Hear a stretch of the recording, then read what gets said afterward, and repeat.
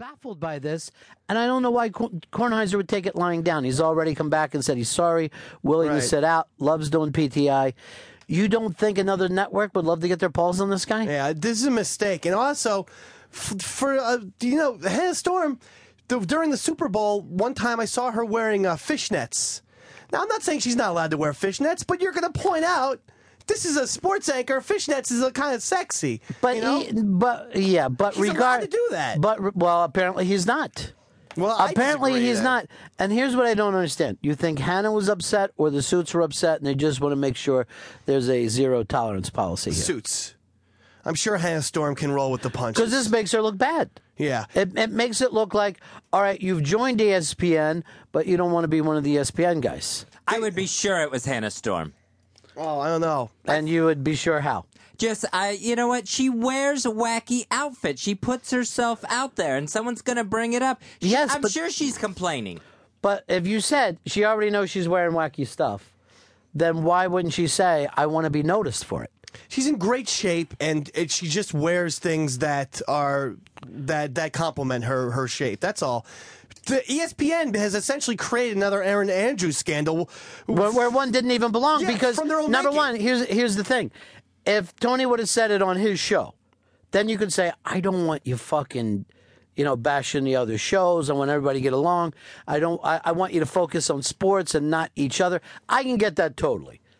But at the most, he probably should have just, got caught in the office and, got his ass ripped and went home and told his wife that everybody down there's a dick and they don't realize what he does for, how important he is. And that would have been the end of it.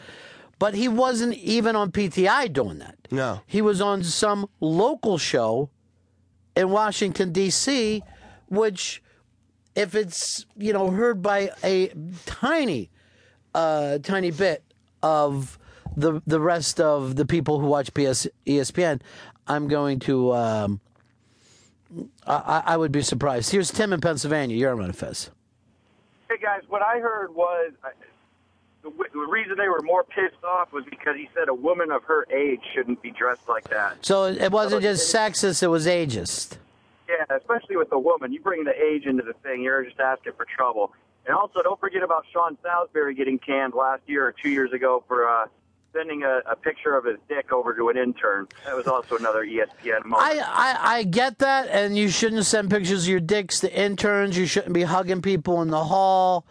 And I get the fact that you really don't want your shows referencing each other, but fucking 2 weeks off? That's way too much. And also, ESPN has kind of kicked out some of their more respected guys. Dan Patrick and Keith Olbermann left, and these guys were like ESPN staples. I don't know. Can I tell you something? Seem to treat those kind of people, and you might disagree with me. To me, they're a dime a dozen because they all do the same fucking job. Where Kornheiser and Wilbon have a different show than everybody else. Now they're trying to repeat it around there. But you could take, anybody on SportsCenter, replace them with somebody else on ESPN, and I ain't even going to notice the difference. Well, now, I'm not going to get it at all. Here is Patrick in Oklahoma. You're on my Fez. Patrick in Oklahoma. We got once, twice. Buddy. Yeah, what do you got for me, pal? Hey, guys. Sorry. I heard the clip this morning, and I heard him take a shot at Berman. He was talking about he's not allowed to take shots at ESPN people, and he also said that he about Berman's weight. He made a shot about weight. I think it's also part of that problem is you can't take a shot at the guy that's been there for 30 years. Well, again, they probably just don't want their guys, talking about other shows. And maybe he's been warned about this a couple times, but frankly, it doesn't seem to be that big a deal. He seems like he could have got, yelled at again, what'd I tell you? And now you're just calling attention to it. Right. Because none of us would have known anything about this or sat around thinking, should Hannah Storm be there? Should she be dressing like that? Was he right? Blah, blah, blah. It's just fucking insane to blow this out of proportion. Matt, you're on the Ron Fez show.